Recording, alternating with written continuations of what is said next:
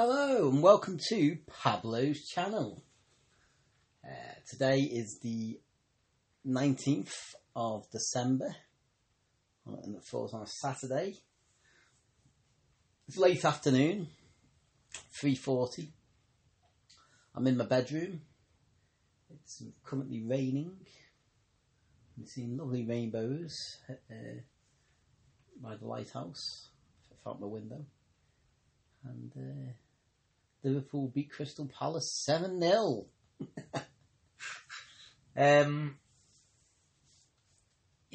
So this is the last chapter of Ireland. Yeah, the last chapter.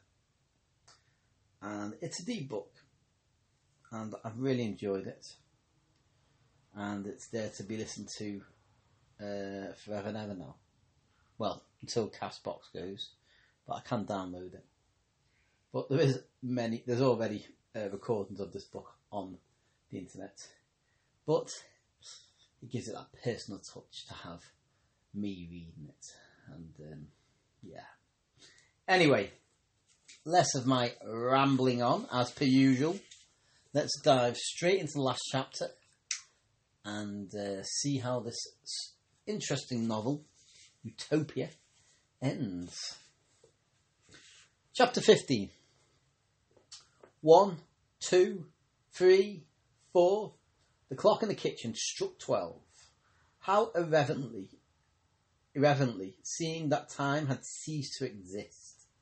The absurd, importunate bell had sounded at the heart of a timeless present event, of a now that changed incessantly in a dimension, not of seconds and minutes, but of beauty, of significance, of intensity, of deepening mystery. Luminous bliss. From the shallows of his mind, the words rose like bubbles, came to the surface and vanished into the infinite spaces of living that now pulsed and breathed behind his closed eyelids. Luminous bliss. That was as near as one could come to it, but this timeless and yet ever-changing event was something that words could only caricature and diminish, never convey. It was not only bliss, it was also understanding of everything, but without knowledge of anything.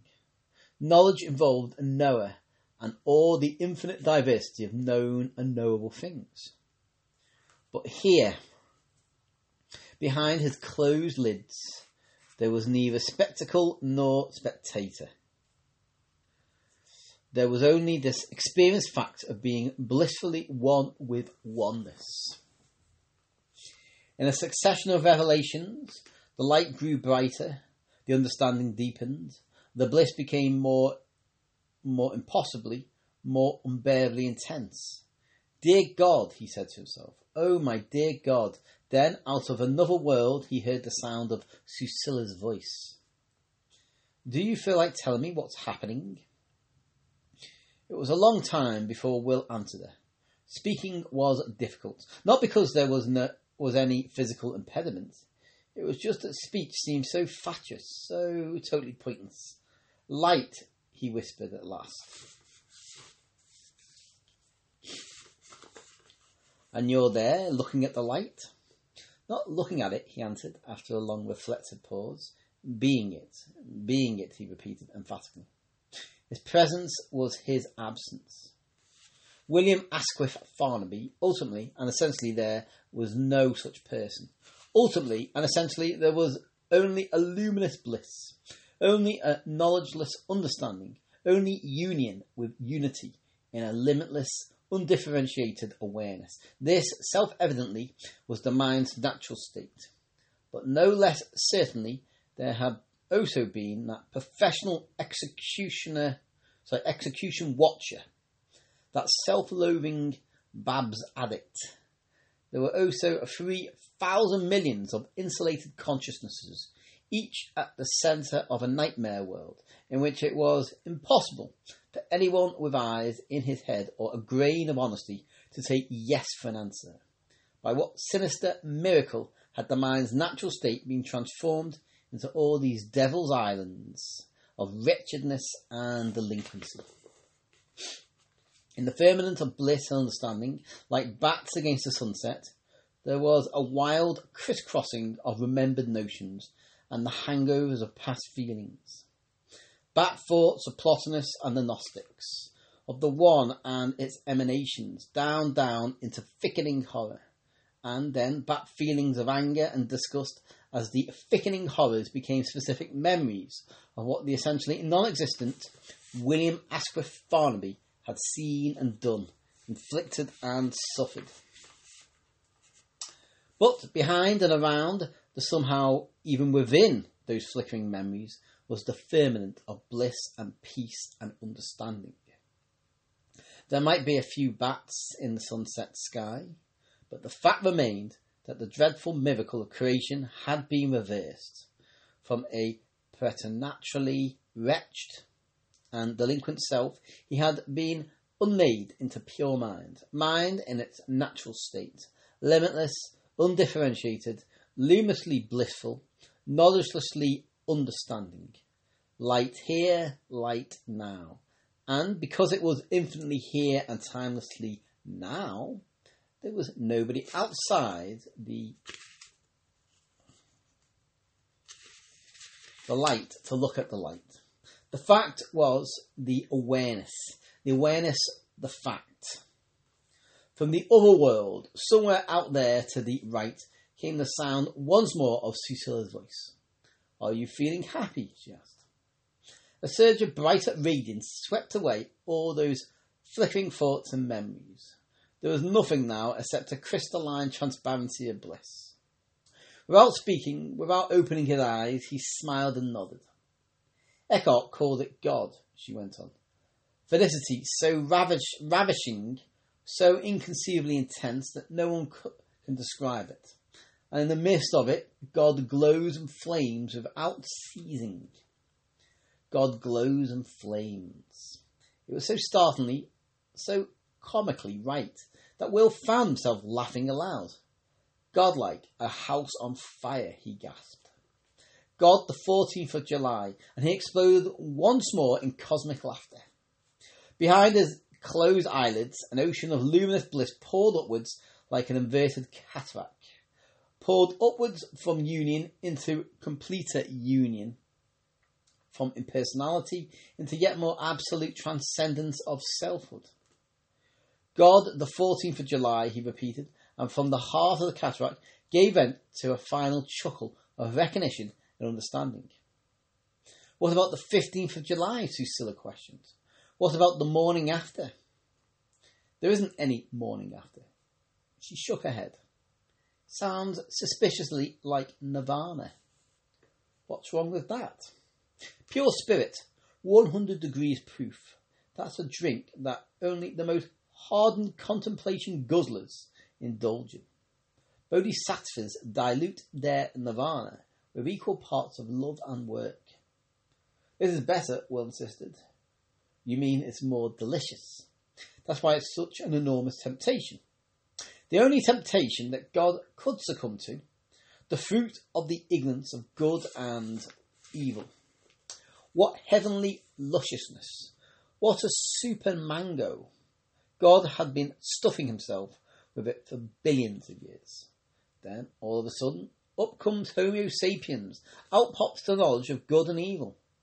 God had to switch to a much less palatable brand of fruit. You've just eaten a slice of the original super mango, so you can sympathise with him. A chair creaked. There was a rustle of skirts, then a series of small, busy sounds that he was unable to interpret. What was she doing? He could have answered that question by simply opening his eyes. But who cared, after all, what she might be doing? Nothing was of any importance except this blazing uprush of bliss and understanding. Super mango to fruit of knowledge. I'm going to wean you, she said, by easy stages. There was a whirring sound. from the shallows, a bubble of recognition reached the surface of consciousness. Susilla had been putting a record on the turntable of a gramophone, and now the machine was in motion.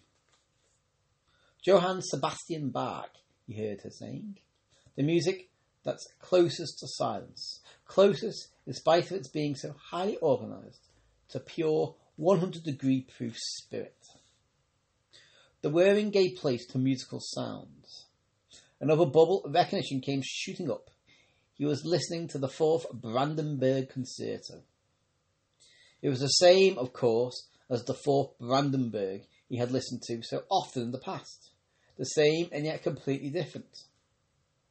This allegro, he knew it by heart, which meant that he was in the best possible position to realise that he had never really heard it before. To begin with, it was no longer he, William Asquith Farnaby, who was hearing it. The allegro was revealing itself as an element in the great present event, a manifestation at one remove of the luminous bliss. Perhaps that was putting it too mildly. In another modality, this allegro was the luminous bliss. It was the knowledgeless understanding of everything apprehended through a particular piece of knowledge. It was undifferentiated awareness, broken up into notes and phrases, and yet still all-comprehendingly itself. And of course, all this belonged to nobody. It was at once in here, out there, and nowhere. The music, which, as William Asquith Farnaby, he had heard 100 times before, had been reborn as an unknown awareness, which was why he was now hearing it for the first time. Unowned, the 4th Brandenburg had an intensity of beauty, a depth of intrinsic meaning, incomparably greater than anything he had ever found in the same music when it was his private property. Poor idiot came up in a bubble of ironic comment. The poor idiot hadn't wanted to take yes for an answer in any field but the aesthetic. And all the time he had been denying, by the mere fact of being himself, all the beauty and meaning he so passionately longed to say yes to. William Asquith Farnaby was nothing but a muddy filter, on the hither side of which human beings, nature, and even his beloved art had emerged bedimmed and bemired, less other and uglier than themselves. Tonight, for the first time, his awareness of a piece of music was completely unobstructed. Between mind and sound, mind and pattern, mind and significance, there was no longer any babble of biographical irrelevances to drown the music or make a senseless discord. Tonight's 4th Brandenburg was a pure datum, D-A-T-U-M. No, a blessed donum, D-O-N-U-M, uncorrupted by the personal history, the second-hand notions, the ingrained stupidities with which, like every self, the poor idiot who wouldn't, in art plainly couldn't, take yes for an answer, had overlaid the gifts of immediate experience. And tonight's 4th Brandenburg was not merely an unknown thing in itself, it was also, in some impossible way, a present event with an infinite duration. Or rather, and still more impossibly, seeing that it had free movement and was being played at its usual speed, it was without duration. The metronome presided over each of its phrases, but the sum of its phrases was not a span of seconds and minutes. There was a tempo, but not time. So what was there? Eternity was forced to answer. It was one of those metaphysical dirty words which no decent-minded man would dream of pronouncing even to himself, much less in public. Eternity, my brethren, he said aloud. Eternity, blah, blah, blah. The sarcasm, as he might have known it, fell completely flat.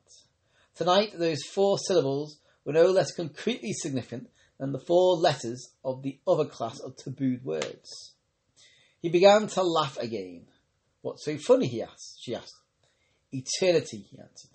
Believe it or not, it's a real as real as shit.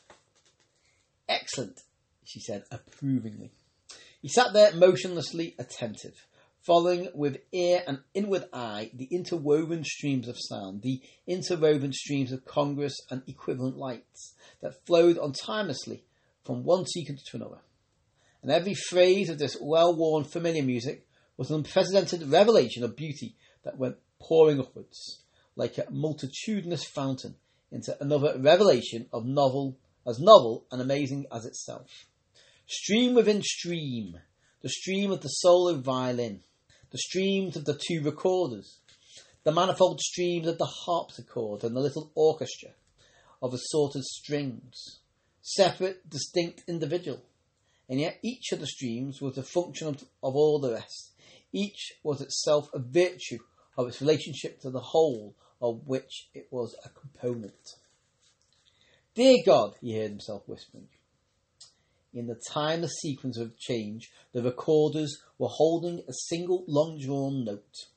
A note without upper partials, clear, pellucid, divinely empty. A note, the word came bubbling up, of pure contemplation. And here was another inspirational obscenity that had now acquired a concrete meaning and might be uttered without a sense of shame. Pure contemplation, unconcerned, beyond contingency, outside the context of moral judgments. Through the uprushing lights he caught a glimpse in memory of Radha's shining face as she talked of love as contemplation. Of Radha's once again sitting cross-legged in a focused intensity of stillness at the foot of the bed where Lakshmi lay dying. This long, pure note was the meaning of her words, the audible expression of her silence.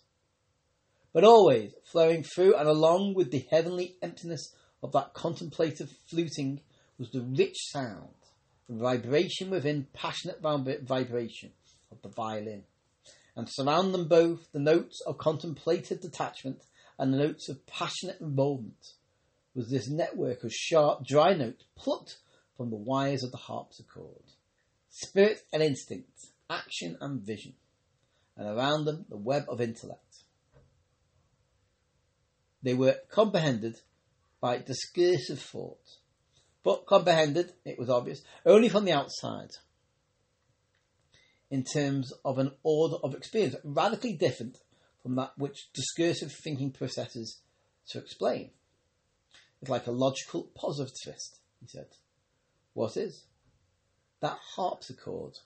Like a logical positivist, he was thinking in the shallows of his mind, while in the depths the great event of light and sound timelessly unfolded. Like a logical positivist talking about Plotinus and Julie de la Pinesse. The music changed again, and now it was the violin that sustained, how passionately, the long-drawn note of contemplation. While the two recorders took up the theme of active involvement and repeated it, the identical form imposed upon another substance in the mode of detachment. And here, dancing in and out between them, was the logical positivist, absurd but indispensable, trying to explain, in a language incommensurable with the facts, what it was all about. In the eternity that was as real as shit, he went on listening to these interwoven streams of sound, went on looking at these interwoven streams of light, went on actually being out there in here and nowhere, all that he saw and heard. And now, abruptly, the character of the light underwent a change. These interwoven streams, which were the first fluid differentiations of an understanding on the further side of all particular knowledge, had ceased to be a continuum. Instead, there was all of a sudden this endless succession of separate forms still manifestly charged with the luminous bliss of undifferentiated being, but limited now, isolated, individualized. Silver and rose, yellow and pale green, and gentian blue. An endless succession of luminous spheres came swimming up from some hidden source of forms, and in time with the music, purposely constellated themselves into arrays of unbelievable complexity and beauty, an inexhaustible fountain that sprayed out into conscious patternings, into lattices of living stars. And as he looked at them, as he lived their life and the life of this music that was their equivalent, they went on growing into other lattices that filled the three dimensions of an inner space and changed incessantly in another timeless dimension of quality and significance. "What are you hearing?" Susila asked. "Hearing what I see," he answered, "and seeing what I hear." "And how would you describe it?" "What it looks like," Will answered after a long silence. "What it sounds like is the creation. Only it's not a one-shot affair, it's non-stop, perpetual creation. Perpetual creation out of nowhere into something somewhere. Is that it?" "That's it. You're making progress. If words had come more easily and when spoken had been a little less pointless," Will would have explained to her that knowledgeless understanding and luminous bliss were a damn sight better than even Johann Sebastian Bach. "Making progress," Susila repeated. "But you still got a long way to go. What about opening your eyes?" Will shook his head emphatically. "It's time you gave yourself a chance of discovering what's what."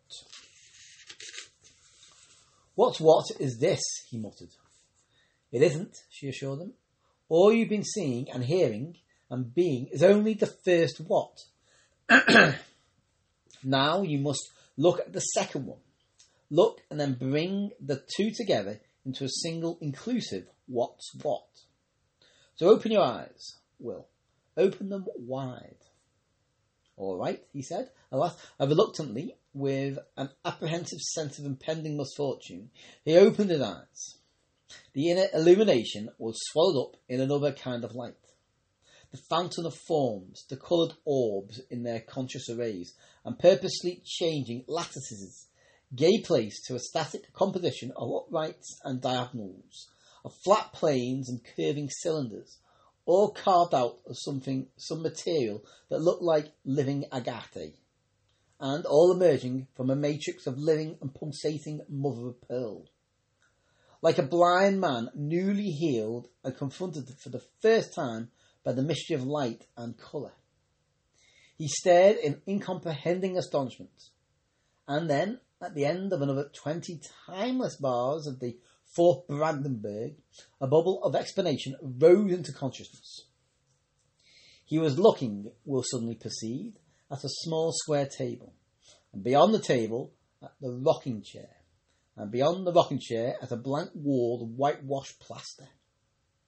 The explanation was reassuring, for in the eternity that he had experienced between the opening of his eyes and the emergent knowledge of what he was looking at, the mystery confronting him had deepened from inexplicable beauty to a consummation of shining alienness that filled him as he looked with a kind of metaphysical terror. Well, this terrifying mystery consisted of nothing but two pieces of furniture and an expanse of wall. The fear was allayed, but the wonder only increased. How was it possible that things so familiar and commonplace could be this? Obviously, it wasn't possible, and yet there it was. There it was. His attention shifted from the geometrical constructions in brown agate to their pearly background. Its name, he knew, was wall, but in experienced fact, it was a living process, a continuing series of transubstantiations from plaster and whitewash into the stuff of a supernatural body, into a god flesh that kept modulating as he looked at it from glory to glory, out of what the word bubbles had tried to explain away, a mere calcimine. Some shaping spirit was evoking an endless succession of the most delicately discriminated hues, at once faint and intense, that emerged out of latency and went flushing across the god body's divinely radiant skin. Wonderful, wonderful. And there must be other miracles, new worlds to conquer, and to be conquered by. He turned his head to the left, and their appropriate words had bubbled up almost immediately. It was the large marble toppled table at which they had eaten their supper. And now, thick and fast, more bubbles began to rise. This breathing apocalypse called table might be thought of as a picture by some mystical cubist, some inspired Juan Gris with the soul of Traherne and a gift for painting miracles with conscious gems and the changing moods of water lily petals. Turning his head a little further to the left, he was startled by a blaze of jewellery. And what strange jewellery! Narrow slabs of emerald and topaz, of ruby and sapphire and lapis lazuli, blazing away, row after row, like so many bricks in a wall of the New Jerusalem. Then, at the beginning, not in the beginning, then at the end, not in the beginning, came the Word. In the beginning were the jewels, the stained glass windows, the walls of paradise.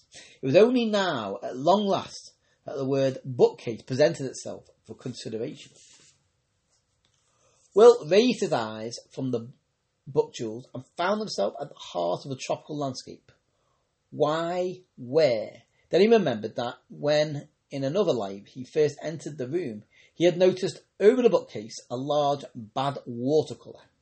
Between sand dunes and clumps of palms of widening estuary receded towards the open sea, and above the horizon enormous mountains of cloud towered into a pale sky. Feeble came bubbling up from the shallows. The work, only too obviously, of a not very gifted amateur.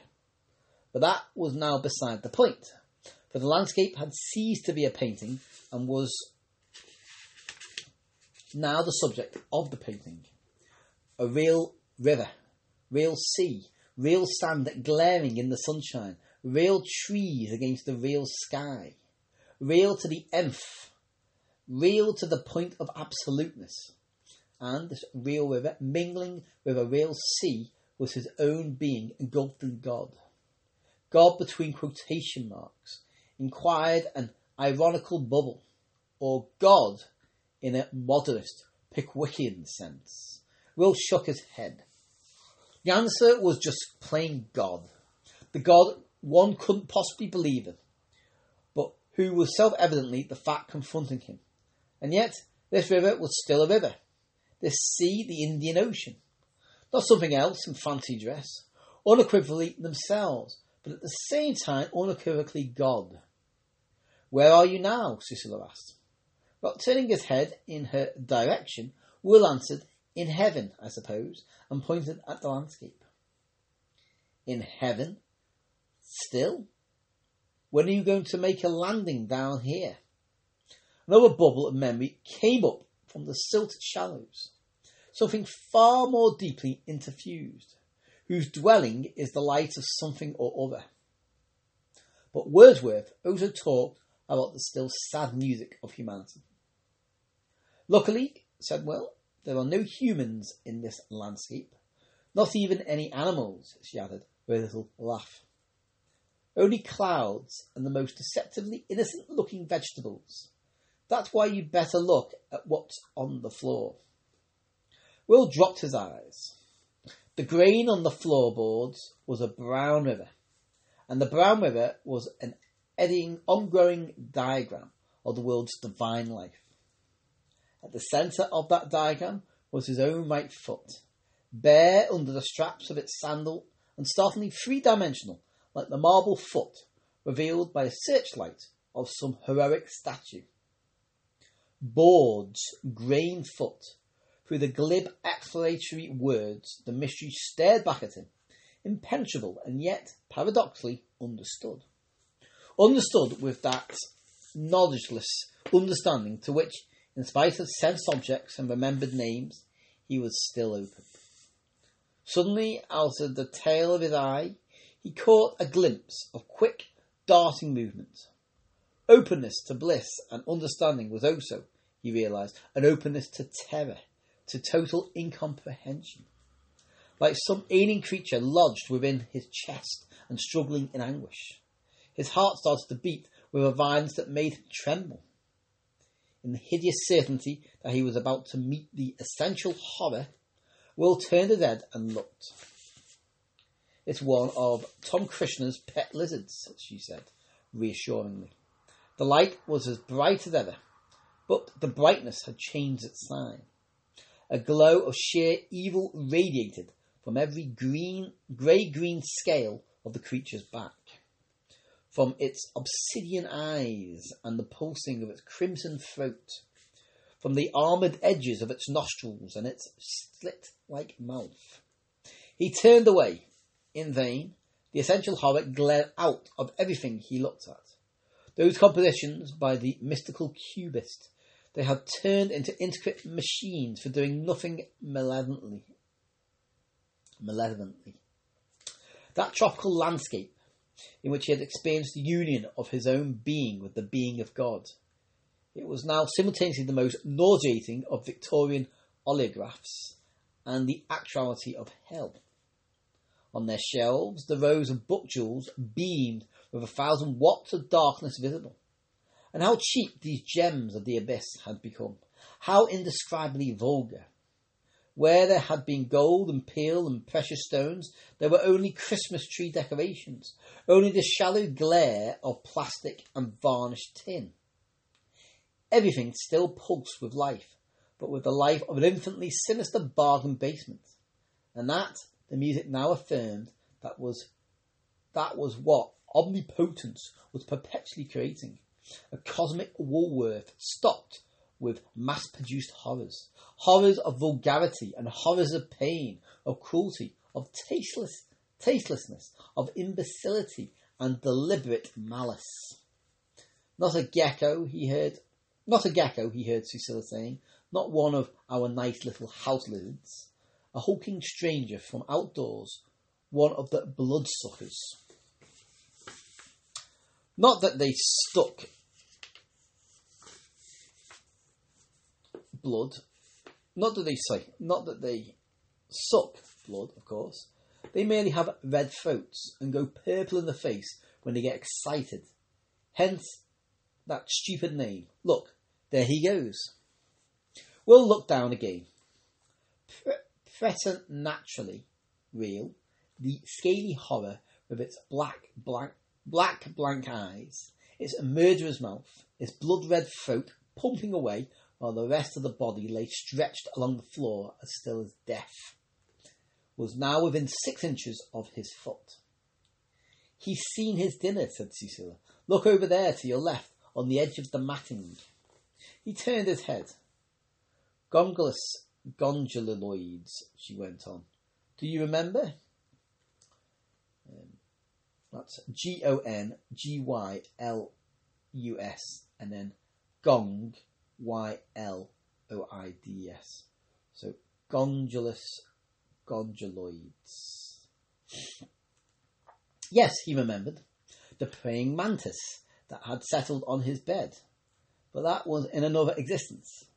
But what he had seen then was merely a rather odd-looking insect.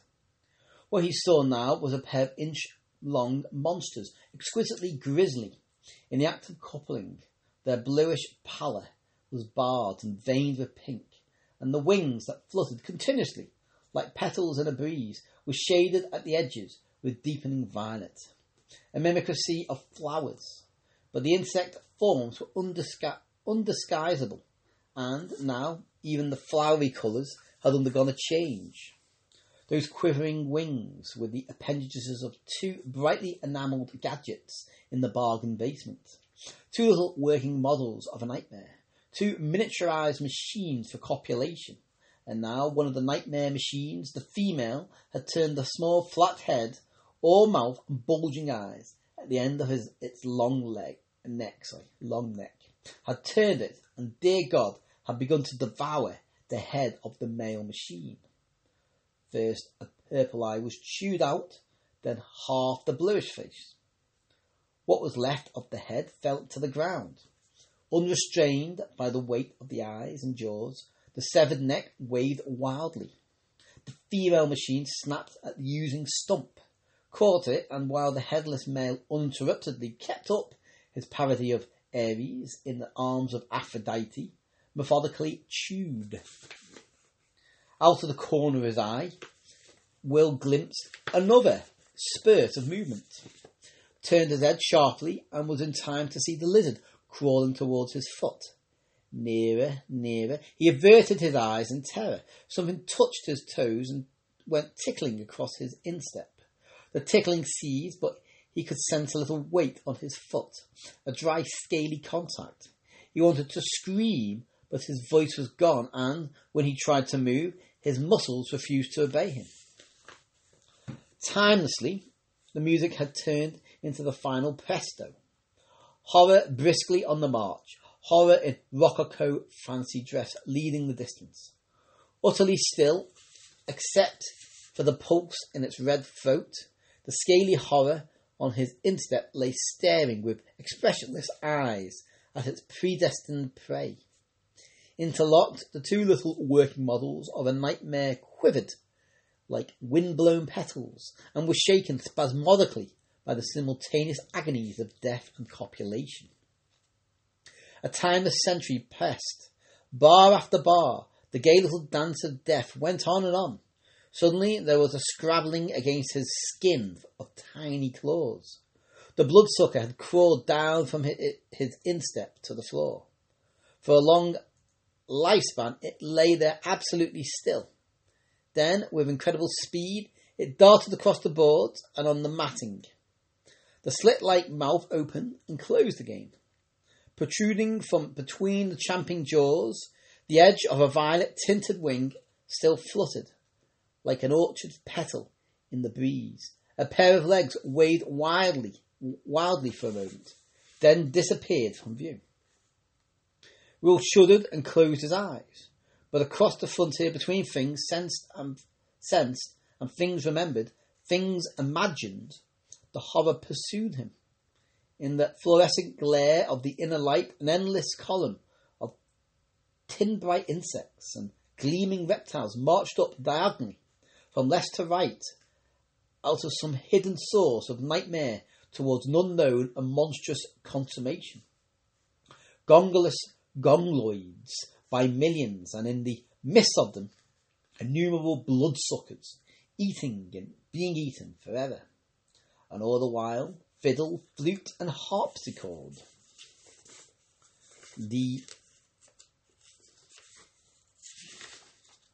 final presto of the fourth Brandenburg kept trotting timelessly forward.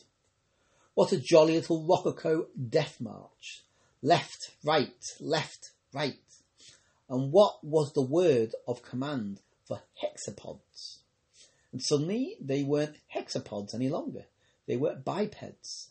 The endless column of insects had turned abruptly into an endless column of soldiers, marching as he had seen the brown shirts marching through Berlin a year before the war. Thousands upon thousands of them, their banners fluttering, their uniforms glowing in the infernal brightness like floodlit excrement. Numberless as insects, and each of them moving with the precision of a machine, the perfect docility of a performing dog.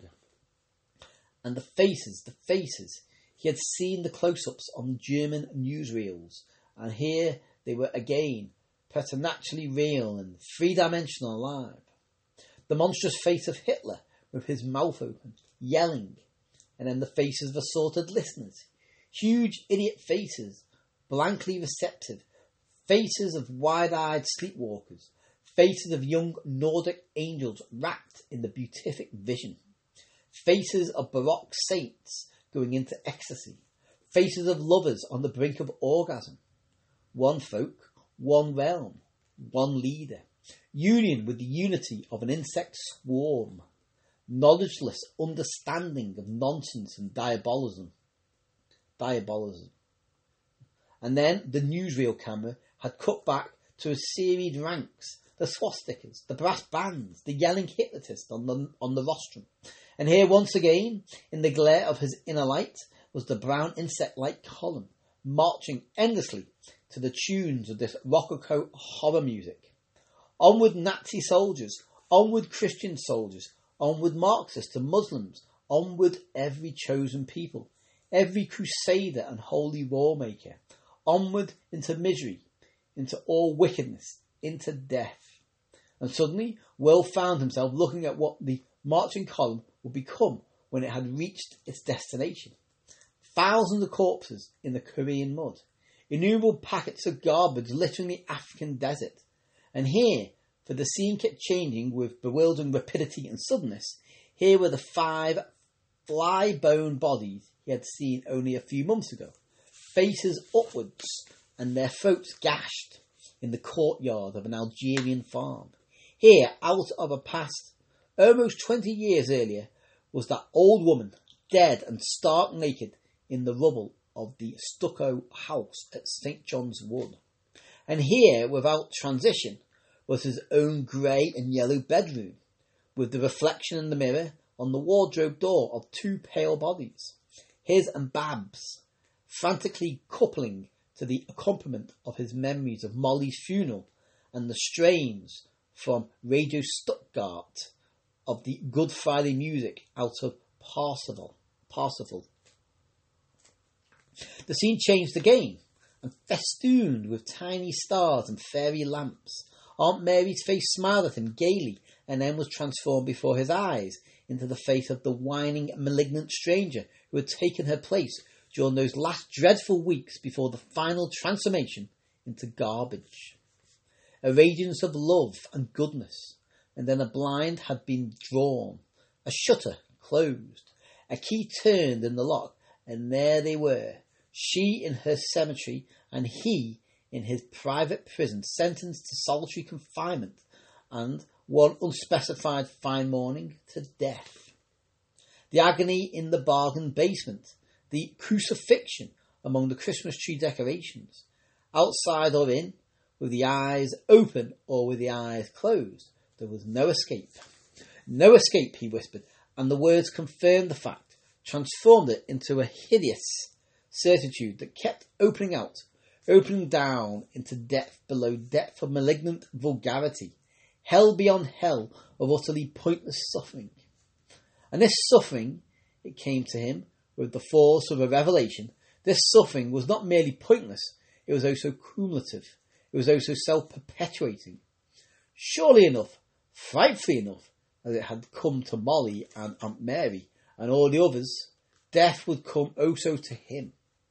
Would come to him, but never to this fear, this sickening disgust, these lacerations of remorse and self-loathing.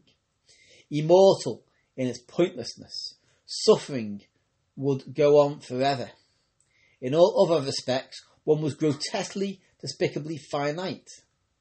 Not in respect to suffering, this dark little inspissated clot that one called I was capable of suffering to infinity, and in spite of death, the suffering would go on forever. The pains of living and the pains of dying, the routine of successive agonies in the bargain basement, and the final crucifixion in a blaze of tin and plastic vulgarity, reverberating, continuously amplified. They would always be there, and the pains were incommunicable, the isolation complete. The awareness that one existed was an awareness that one was always alone, just as much alone in Bab's musky alcove as one had been alone with one's earache or one's broken arm, as one would be alone with one's final cancer, alone when one thought it was all over, with the immortality of suffering. He was aware, all of a sudden, that something was happening to the music. The tempo had changed. Rilantando. It was the end of everything for everyone. The jaunty little death dance had piped the marchers on and on the edge of the cliff. And now here it was, and they were tottering on the brink. Rilantando, rilantando. The dying fall, the fall into dying. And punctually, inevitably, here were the 2 anticipated chords of consummation. The expectant dominant, and then finis, the loud unequivocal tonic. There was a scratching, a sharp click, and then silence. Through the open window, he could hear the distant frogs and the shrill, monotonous rasp of insect noises. And yet, in some mysterious way, the silence remained unbroken, like flies in a block of amber. The sounds were embedded in a transparent soundlessness, which they were powerless to destroy or even modify, and to which they remained completely irrelevant. Timelessly, from intensity to intensity, the silence deepened. Silence in ambush, a watching, conspiratorial silence, incomparably more sinister than the grisly little rococo death march which had preceded it. This was the abyss to whose brink the music had piped him, to the brink and now over the brink into this everlasting silence. Infinite suffering, he whispered, and you can't speak, you can't even cry out. A chair creaked, silk rustled. He felt the wind of movement against his face, the nearness of a human presence. Behind the closed lids, he was somehow aware that Susilla was kneeling there in front of him. An instant later, he felt her hands touching his face, the palms against his cheeks, the fingers on his temples. The clock in the kitchen made a whirring noise, then started to strike the hour. 1, 2, 3, 4. Outside in the garden, a gusty breeze whispered intermittently among the leaves. A cock crowed, and a moment later, from a longer way off, came an answering call, and almost simultaneously another and another. Then an answer to the answers, and more answers in return. A counterpoint of challenges challenged, of defiances defied, and now a different kind of voice joined in the chorus, articulate but inhuman. Attention, it called through the crowing and the insect noises. Attention, attention, attention, attention, Susilla repeated. And as she spoke, he felt her fingers starting to move over his forehead. Lightly from the brows of his up to the hair, from either temple to the midpoint between the eyes, up and down, back and forth, soothing away the mind's contractions, smoothing out the furrows of bewilderment and pain. Attention to this, and she increased the pressure of her palms against his cheekbones, of her fingertips above his ears. To this, she repeated, to now. Your face between my two hands. The pressure was relaxed, and the fingers started to move again across his forehead. Attention. Through a ragged counterpoint of crowing, the injunction was insistently repeated. Attention. Attention. The inhuman voice broke off in mid-word. Attention to her hands on his face, of attention to this dreadful glare of the inner light, to this uprush of tin and plastic stars, and through the barrage of vulgarity, to this pocket of garbage that had once been Molly, to the whorehouse looking-glass, to all those countless corpses in the mud, the dust, the rubble. And here were the lizards again, and the congulous congoloids by the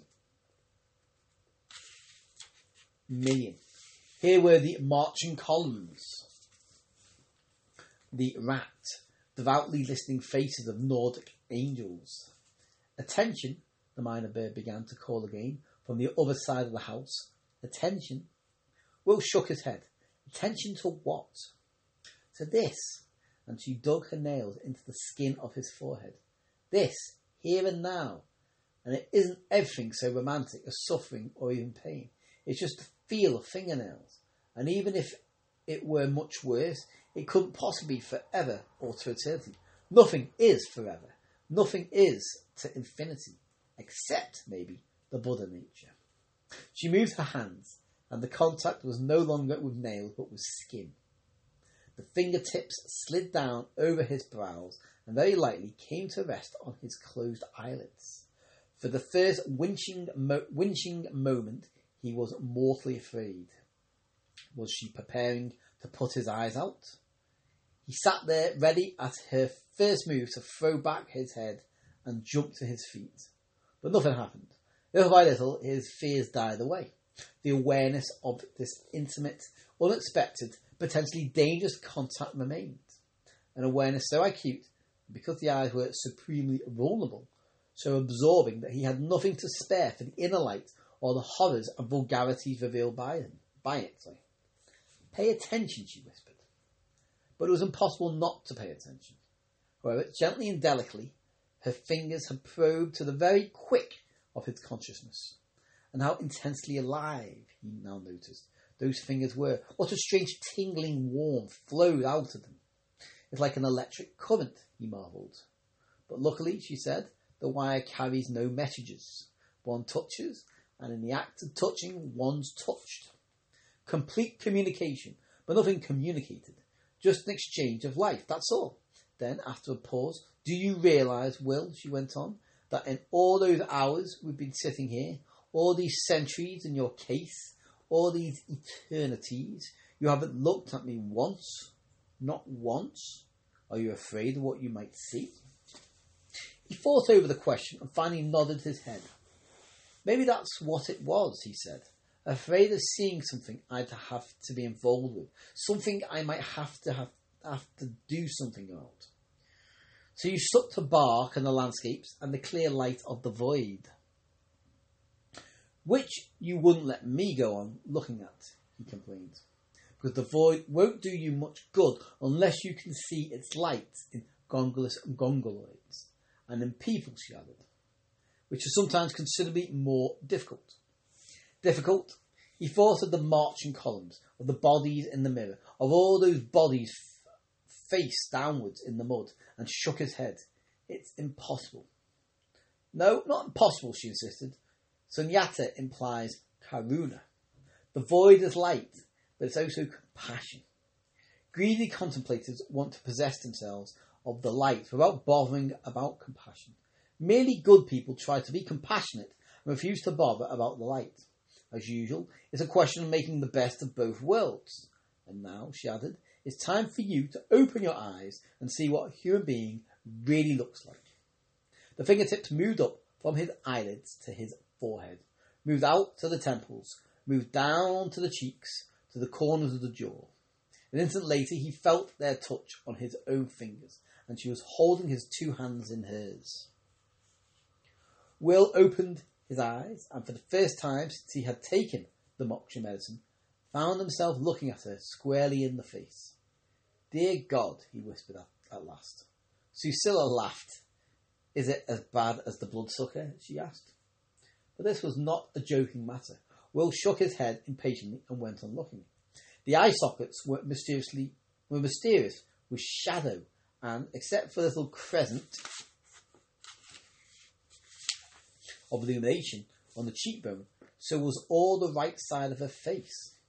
The left side glowed with a living golden radiance, preternaturally bright, but with the brightness that was neither the vulgar and sinister glare of darkness visible, nor yet that blissful incandescence revealed in the far-off dawn of his eternity, behind the closed lids, and, when he opened his eyes, in the book jewels, the compositions of the mystical cubists, the transfigured landscape.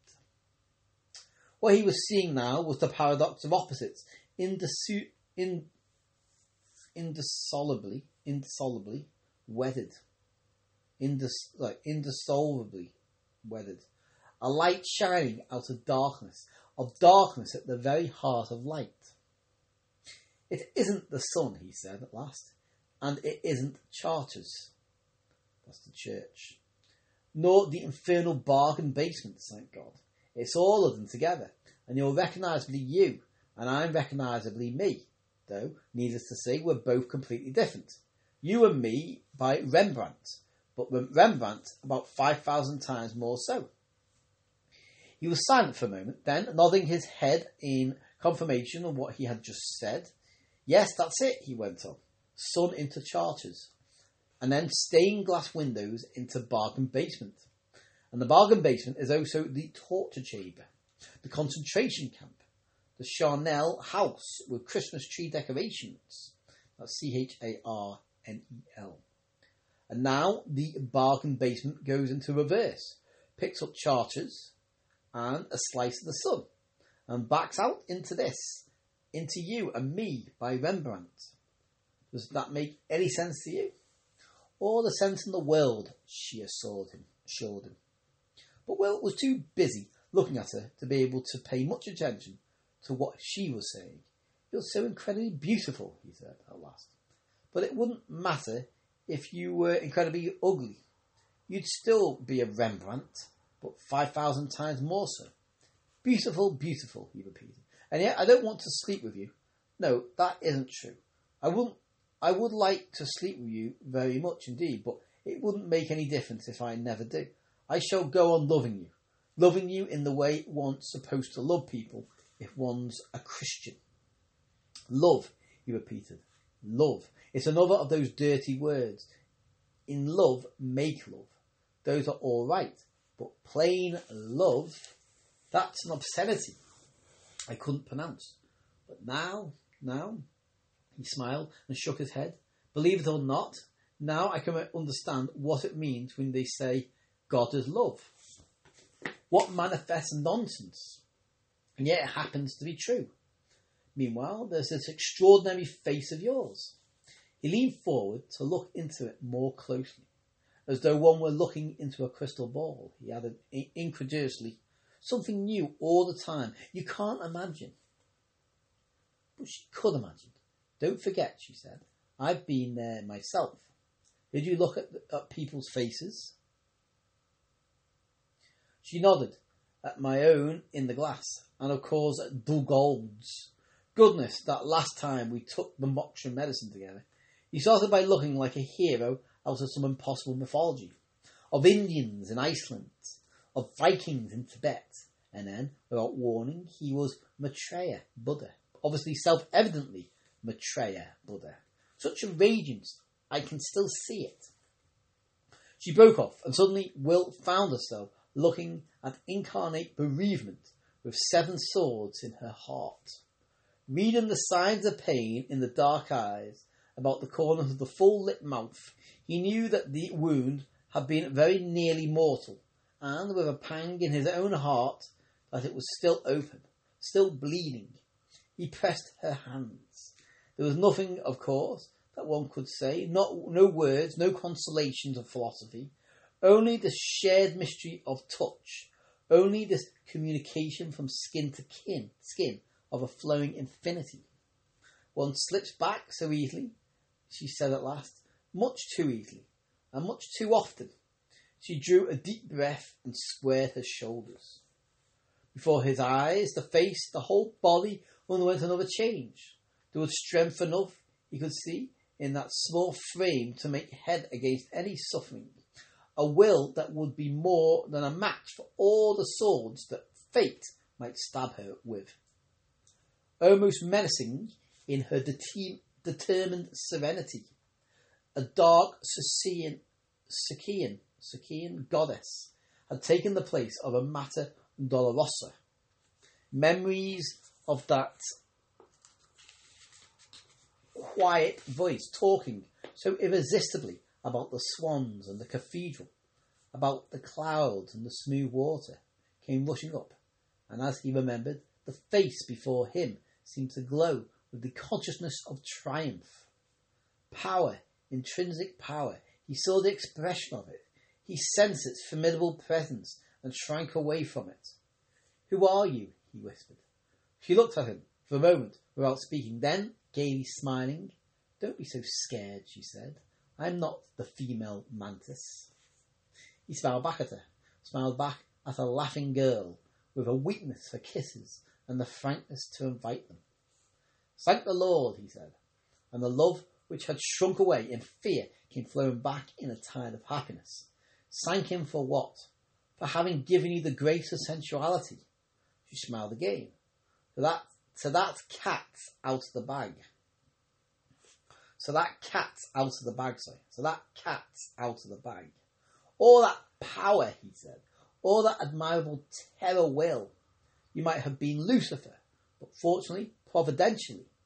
He disengaged his right hand and with the tip of its stretched forefinger touched her lips.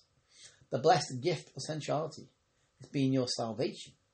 Half your salvation, he qualified, remembering the gruesomely loveless frenzies in the pink alcove, one of your salvations. Because, of course, there's this other thing, this knowing who in fact you are. He was silent for a moment. Mary with swords in her heart, he went on, and Circe, that's Circe, and Ninon, the Lenclos. And now who? Somebody like Juliana of Norwich or Catherine of Genoa. Are you really all these people? Plus an idiot, she assured him. Plus a rather worried and not very efficient mother. Plus a bit of little prey and daydreamer I was as a child. Plus, potentially, the old dying woman who looked out at me from the mirror the last time we took the moksha medicine together. And then Dugald looked and saw what he would be like in another 40 years. Less than a month later, she added, he was dead. One slips back too easily. One slips back too often. Half mysterious darkness, half mysteriously glowing with golden light. Her face had turned once again into a mask of suffering. Within their shadowy orbits, the eyes he could see were closed. She had retreated into another time and was alone somewhere else with the swords and her open wound. Outside, the cocks were crowing again, and the second miner had begun to call, half a tone higher than the first, for compassion. Karuna, attention, attention, Karuna. Will raised his hand once more and touched her lips. Do you hear what they're saying? It was a long time before she answered. Then, raising her hand, she took hold of his extended finger and pressed it hard against her lower lip. Thank you, she said, and opened her eyes again. Why thank me? You taught me what to do. And now it's you who have to teach your teacher.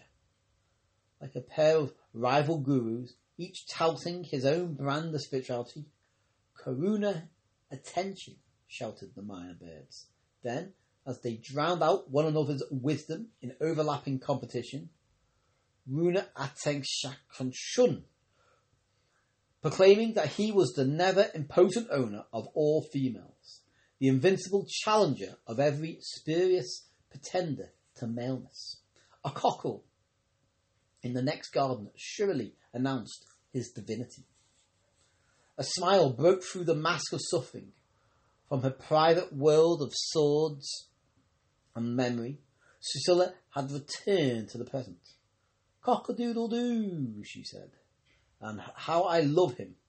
Just like Tom Krishna when he goes around asking people to feel his muscles, and those preposterous minor birds so faithfully repeating the good advice they can't understand. They're just as adorable as my little bantam. And what about the other kind of biped, he asked, the less adorable variety?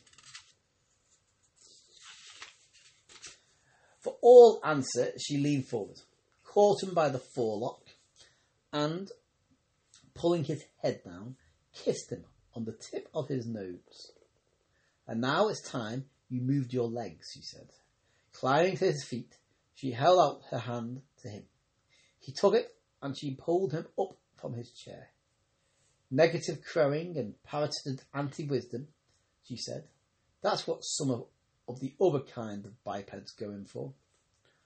What's the guarantee that I shan't return to my vomit? He asked. You probably will, she cheerfully assured him. But you also probably come back again to this.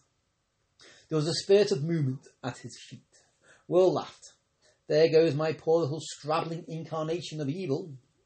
She took his arms, and together they walked over to the open window. Announcing the near approach of dawn, a little wind fitfully rattled the palm fronds. Below them, rooted invisibly in the moist, acrid-smelling earth, was a hibiscus bush, a wild profusion of bright, glossy leaves and vermilion trumpets, evoked from the double darkness of night and the overarching trees by a shaft of lamplight from within the room. It isn't possible, he said incredulously. He was back again with God the 14th of July. It isn't possible, she agreed. But like everything else in the universe, it happens to be a fact. And now that you've finally recognised my existence, I'll give you leave to look at your heart's content. He stood there, motionless, gazing through a timeless succession of mounting intensities and ever profounder significances. Tears filled his eyes and overflowed at last onto his cheeks. He pulled out his handkerchief and wiped them away. I can't help it, he apologised. He couldn't help it because there was no other way in which he could express his thankfulness. Thankfulness for the privilege of being alive and a witness to this miracle of being, indeed, more than a witness, a partner of it. A partner in it, an aspect of it. Thankfulness for these gifts of luminous bliss and knowledgeless understanding. Thankfulness for being at once with this union, with the divine unity, and yet this finite creature among other finite creatures. Why should one cry when one's grateful, he said, as he put his handkerchief up. Goodness knows, but one does. A memory bubble popped up from the sludge of past reading. Gratitude is heaven itself, he quoted. Pure gibberish, but now I see that Blake was just recording a simple fact. It is heaven itself. And all the more heavenly, she said, for being heaven on earth and not heaven in heaven. Startlingly, through the crowing and the croaking, through the insect noises and the duet of the rival gurus, came the sound of distant musketry. What on earth is that? She wondered. Just the boys playing with fireworks, he answered gaily. Susilla shook her head. We don't encourage those kind of fireworks. We don't even possess them. From the highway, beyond the walls of the compound, a roar of heavy vehicles climbing in low gear swelled up, louder and louder. Over the noise, a voice at once stentorian, and squeaky bellowed incomprehensibly from a loudspeaker. In their setting of velvet shadow, the leaves were like thin shavings of jade and emeralds, and from the heart of their gem-bright chaos, fantastically sculptured rubies flared out into five-pointed stars. Gratitude. His eyes filled again with tears. Snatches of the shrill bellowing resolved themselves into recognisable words. Against his will, he found himself listening. People of Parlour, he heard. Then the voice blasted into amplified inarticulateness. Squeak, roar, squeak, and then, your Raja speaking. Remain calm. Welcome, your friends from across the straits. Recognition dawned. It's Mulligan, and he's with Dipper soldiers. Progress, the uncertain, excited voice was saying. Modern life, and then moving on from the Sears, that's S-E-A-R-S, Sears Roebuck to the Rani and the Koot Humi. Truth, it squeaked. Values. Genuine spirituality. Oil. Look, said Susilla, look. They're turning into the compound. Visible in a gap between two clumps of bamboos, the beams of a procession of headlamps shone for a moment on the left cheek of the great stone Buddha by the lotus pool, and passed by, hinted again at the blessed possibility of liberation, and again passed by. The throne of my father, bold, the gigantically amplified squeak, joined to the throne of my mother's ancestors. Two sister nations marching forward, hand in hand into the future, to be known henceforth as the United Kingdom of Rendang and Parlour. The United Kingdom's first Prime Minister, that great political and spiritual leader, Colonel Dipper. The procession of headlamps disappeared behind a long range of buildings, and the shrill bellowing died down into incoherence. Then the lights re-emerged, and once again the voice became articulate. Reactionaries, it was furiously yelling. Traitors to the principles of the permanent revolution. In a tone of horror, They're stopping at Dr. Roberts' bungalow, Susilla whispered. The voice had said its last word. The headlamps and the roaring motors had been turned off. In the dark, expectant silence, the frogs and the insects kept up their mindless soliloquies.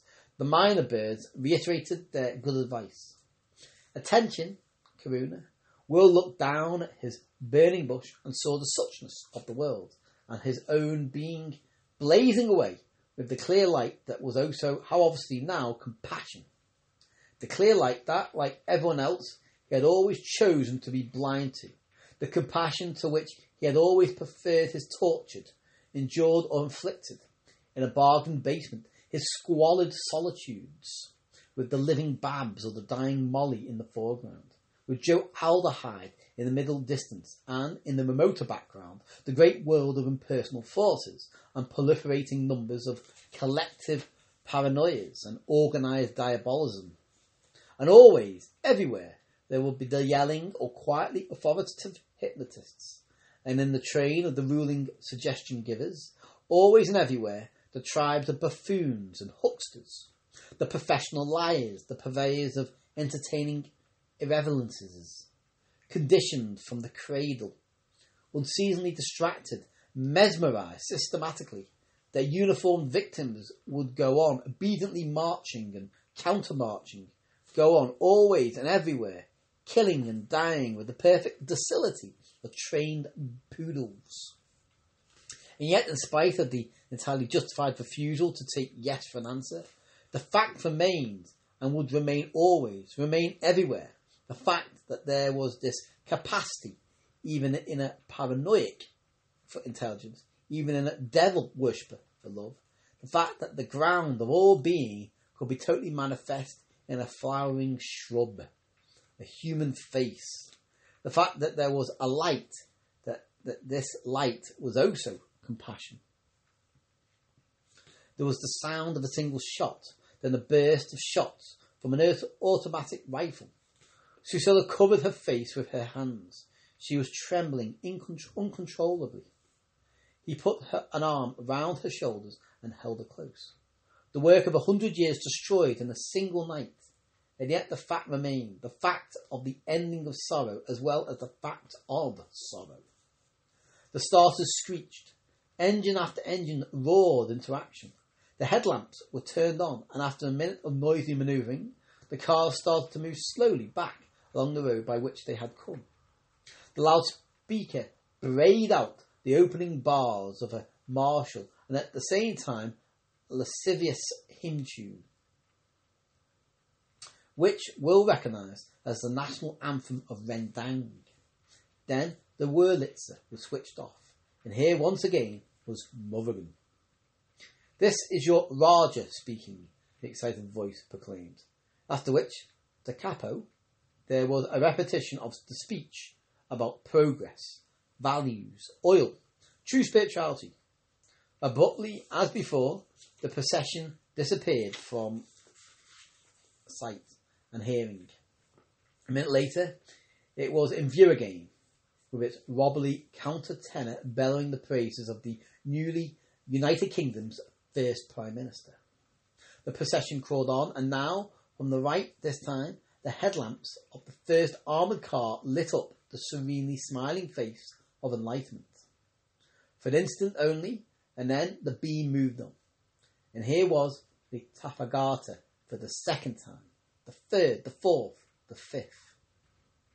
The last of the cars passed by. Disregarded in the darkness, the fact of enlightenment remained.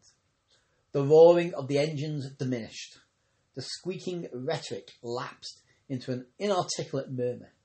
And as the intruding noises died away, out came the frogs again. Out came the uninterruptible insects.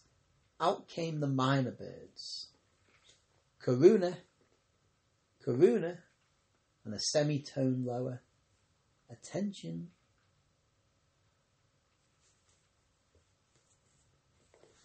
And that, my friends, is the end of Huxley's Utopia. Ireland came to a crashing end. it's a utopia with a sad ending. Maybe we'll wait for a utopia with a good ending. Anyway, on that thought, I shall leave you. And I wonder what I'll use next as my next recording adventure. But that was a nice one. Nice to finally have Aldous Huxley's thoughts on Pablo's channel. Good night, folks. Adios.